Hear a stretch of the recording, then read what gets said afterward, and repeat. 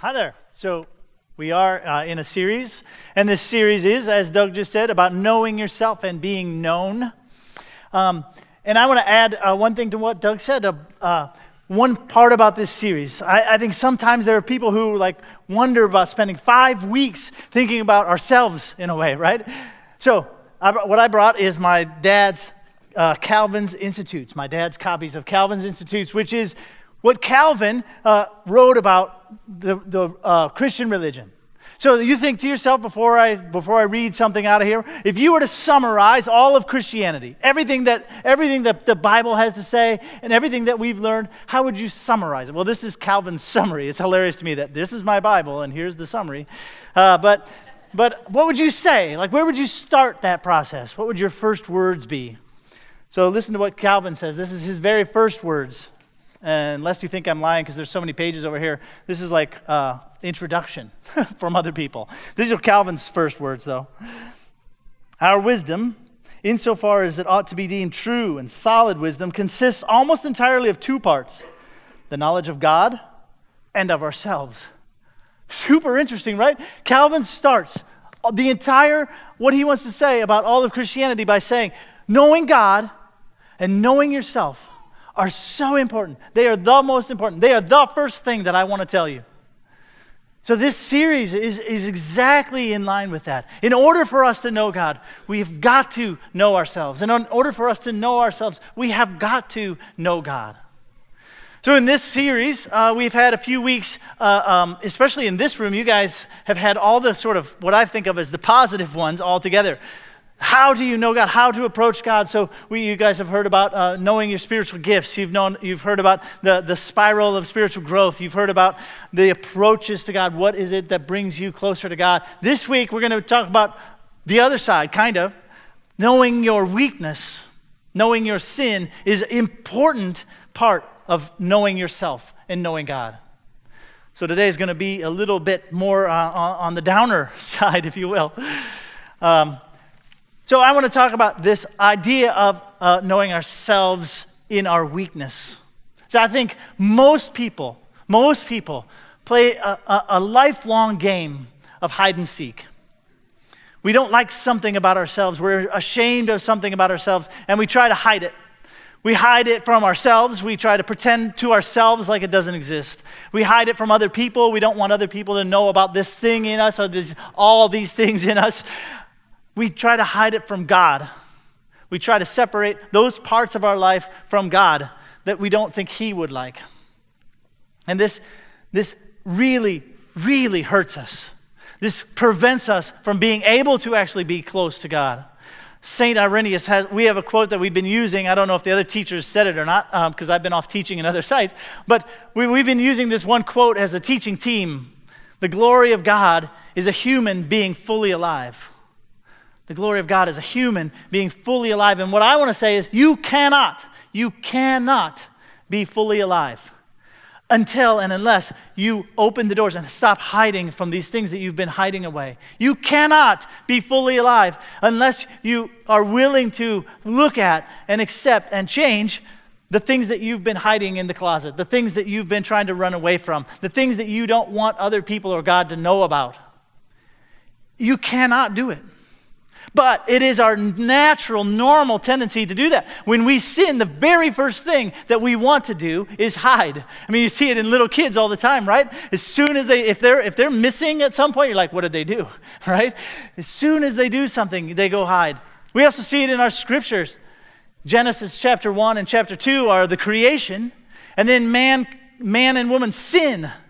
And Genesis chapter 3 is the beginning of the sin part of the Bible. And one of the very first things that Genesis tells us is that mankind hid. Genesis chapter 3, the man and his wife heard the sound of the Lord God as He was walking in the garden in the cool of the day, and they hid from the Lord God among the trees of the garden. They sin and they hide behind trees. That's what the Bible tells us about ourselves at a really deep level. Why do you think the Bible starts with that story as the first thing that happens when we sin? Because that is who we are.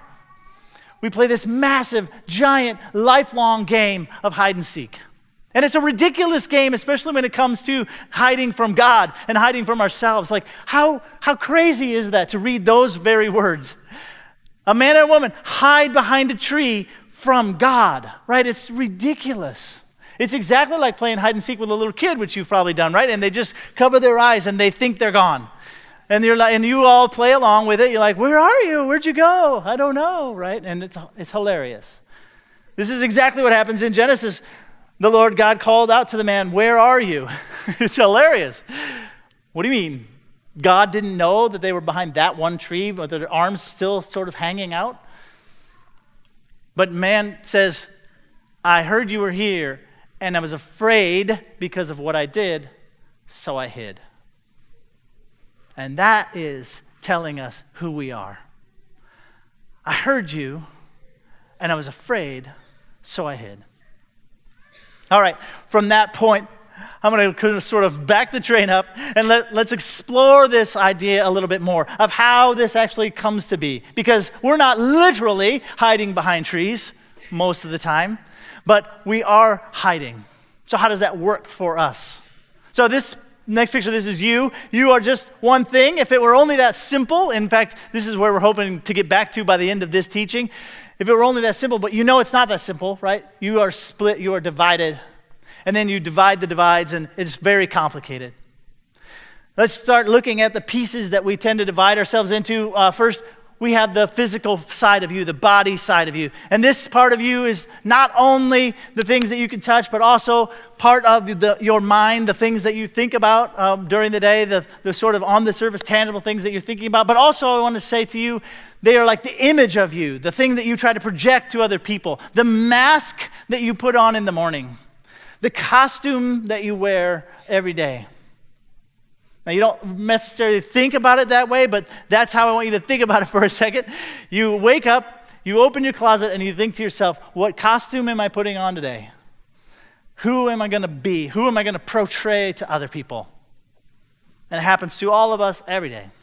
The next part of you is the spiritual part of you, this part of you that's deeper than that, that's lower than that, that's inside. The part of you that can feel, the part of you that can know. And it's not just in our faith. Philosophers have said for centuries, there's something undeniable about that I know things kind of below the surface that aren't explained by what's going on. I'm talking to a person, and in some way I'm knowing something deeper than what's going on the surface. There's this knowing, this deeper us that's below it, that sometimes we're in touch with, but many times we're just not very connected to. And then there's a third part, this spiritual, the soul part, the part that's connected to God, the part that in some ways is God inside of us. This is our truer self, maybe the eternal self, maybe the self that's going to last, the soul of us. Okay? So that is how we are made, but we are not supposed to be keeping those things separate from each other. We are supposed to be one thing. We are supposed to have those three things be one thing and understand and know each other and be connected. In Deuteronomy chapter 6, verse 4, if you were a Jew and I said those words right now, you would I know what he's about to say. Because these verses are some of the key, these verses are the key foundational verses on which we understand who God is. Deuteronomy chapter 6, verse 4. It even has a name. It's called the Shema because of the first words. Shema, Israel, Adonai, Eloheinu, Adonai, Chabod, or Echad. I don't know any Hebrew, but I do know that because that is like the foundational verse. Hear, O Israel, the Lord your God, the Lord is one. The Lord is one. Hear, O Israel, the Lord your God, the Lord is one. One of the most important things that God wants us to know about himself is he is one. Even though we understand and we know it's more complicated than that, right? God is also three. And if you start thinking about it a little bit, you'll be like, wait a second. God is a body, God is a spirit, and God is a God connection. Interesting, right? But he wants to say, hear, O Israel, the Lord your God, the Lord is one. You probably have heard that verse, and you've probably heard the next verse too, but you maybe didn't know they were connected to each other. You shall love the Lord your God with all of your heart and with all of your strength and with all of your soul. Interesting to me. It's super fascinating to me. The first thing he says is, the Lord your God, the Lord is one. Even though I'm three, I'm one. And then he says to us, and you should worship me with all of your oneness. That's also three. You should worship me with all of your spirit and with all of your strength and with all of your soul. Super interesting. He's saying, put these things together. So, that's one way, that's one place in Scripture where we see that. Another place in Scripture where we see that is in Leviticus. And in Leviticus, you may know from my previous teachings, maybe not, that I kind of am fascinated by Leviticus. Well, one reason I'm fascinated by it is because it's so tangible. It's so physical. The book says things through acting them out instead of through heady words. So here's Leviticus chapter 2, verse 1. Starts by saying, when you bring an offering to God, when you bring yourself to God as a sacrifice, when you want to come to God and you want to interact with him, when you bring a sacrifice to the Lord, you shall bring these three things. A handful of fine flour. Flour is made of grain, and anytime you're in the Scriptures and you hear about grain, you should immediately be thinking body. Grain equals body. Throughout the whole Scriptures, this symbol is true. You take a piece of wheat and you crush it up, and what you have in your hand is still the piece of wheat, right? It's just crushed. It's the body, it's the form of it. It's the outer shell of it. The next thing you should bring, according to Leviticus, is some oil, some olive oil. And so it says the priest will combine the oil and the flour. Oil, anytime you hear the word oil in the Scriptures, you should be already thinking spirit. Whatever they're talking about spirit. The oil is the essence, the sort of inner part. If you take an olive and you squish it, the olive's in your hand, but what ran out of your hand is what? The life of it. The spirit of it. You see the picture, the sort of mystery of like, wait, what was that? What came out? I'm still holding the olive. The spirit, the life came out. And you should mix it with incense, it says in there. And again, anytime you're in the Scriptures and you hear the word incense, you should be thinking soul. You should be thinking God. And then this Scripture says, so the priest will take those elements and he will mix them together. And he will form a single thing. He will take these elements, this body and this spirit and this soul, and he will smash them up, and he will mix them together, and he will get them all over the stage. This is exactly what Leviticus is about. It's about dirty. It's about grimy. It's about living something tangibly. Now, to the thanks of Martha Stewart, I'm going to reach over to this other place in my little bowl. And what you get is this doughy thing. And that is what the priest is going to burn on the altar. When you sacrifice to the Lord, bring it all. Bring your whole self and burn that on the altar. Leviticus is so cool because it's so physical and tangible, and it tells you the same message that Deuteronomy told you. All right, so now maybe I've convinced you that that's how you are supposed to be, but the reality is that's not who we are. That's not who we are. When we look at ourselves, we are not that. We are not that one thing. We project images of ourselves. We wear masks that we bring out into the world. And one thing I just want to tell you is the farther and farther and farther you split those from each other, the more lonely you get, the more anxious you get, the more depressed you get, the harder it is to keep doing what you're doing. The farther the mask that you're showing the world is from who you are, the harder it is to live your life. And the more you feel, I can't even put words to it, but I feel like you know what I'm saying. The more you feel like your life isn't what it's supposed to be.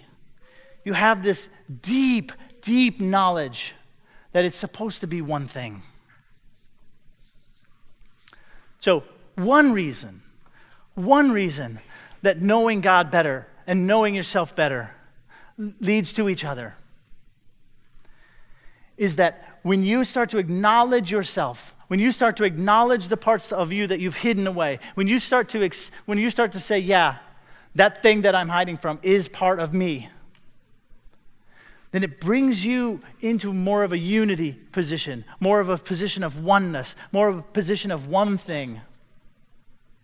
And that you cannot be close to God without doing some of that work of becoming one thing. Right? Jesus said, I came that you might have life and have it to the full. And I'm saying, you cannot have it to the full without doing the work of combining these elements back into each other. A second reason, though, or it's maybe a why below it. So I think that unity is the thing you're after. A why below it is that we feel that we need to hide these things from God because of our fear, right? Adam said, I heard you and I was afraid, so I hid. We feel we need to hide these things away because of our fear. But God is saying, no, it's actually, interestingly enough, kind of the opposite.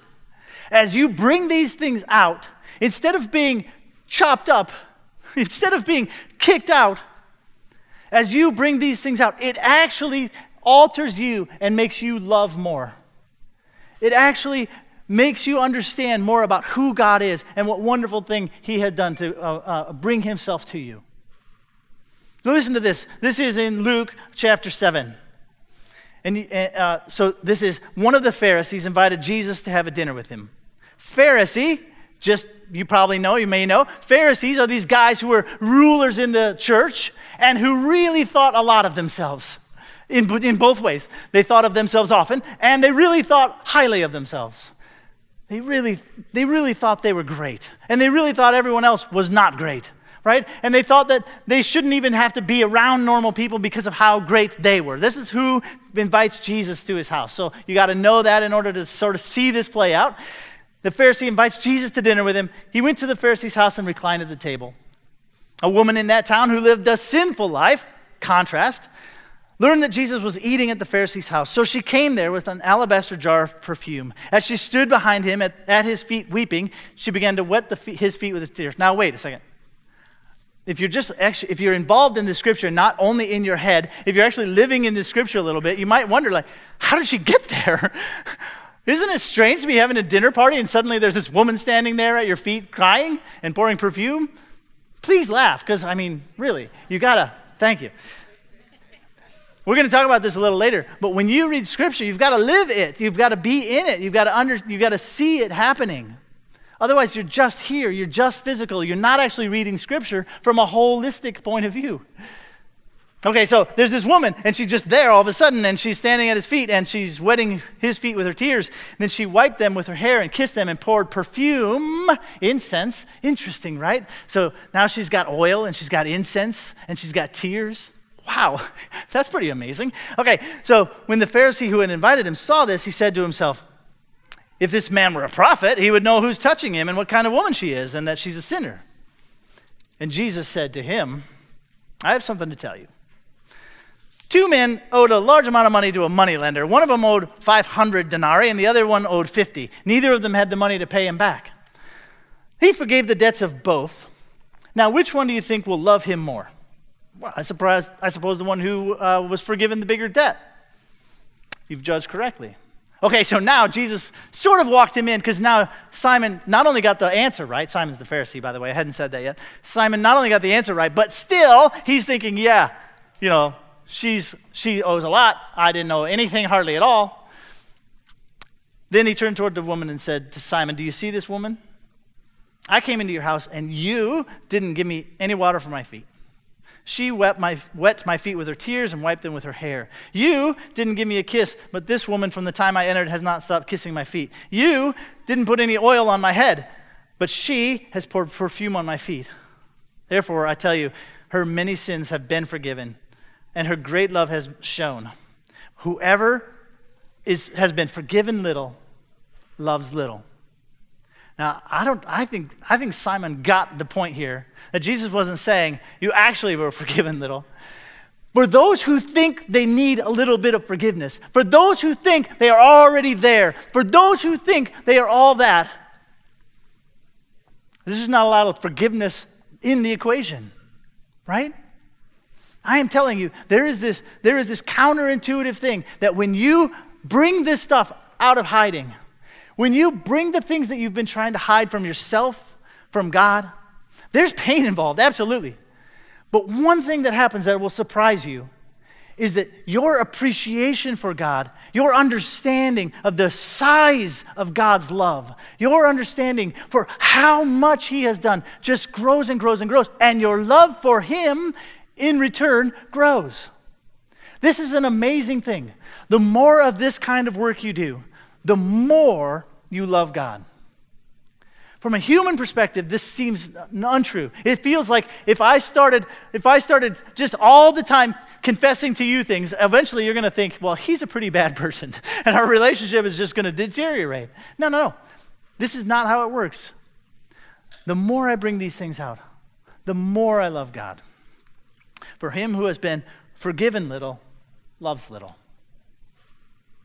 All right, so I'm just going to not give you any magic keys of how to do this, but I'm going to give you a few suggestions of things that you can try.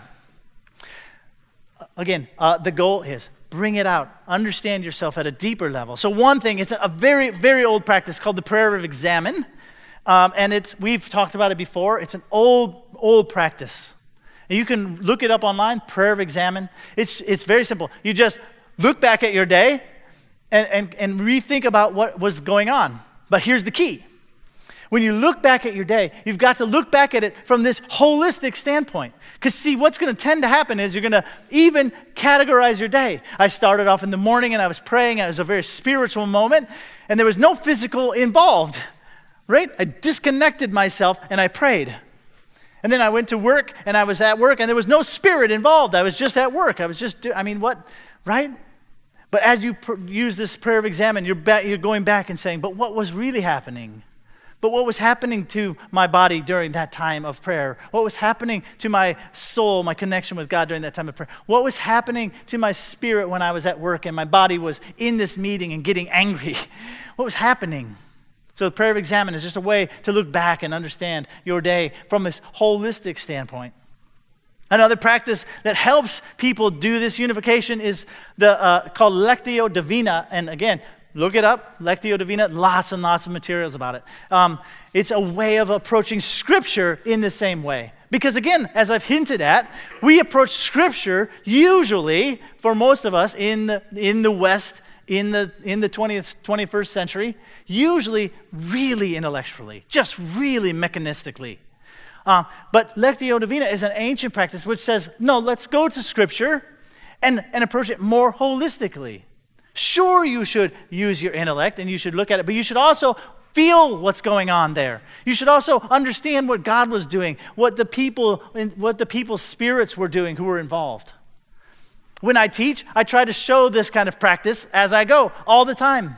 Even today, we're talking about Adam and Eve hiding in the garden and bringing out just like, why? What were they feeling? How silly is it? What is it like to hide from God? What was God thinking when he walked in the garden, knew exactly where they were, but played along? Where are you?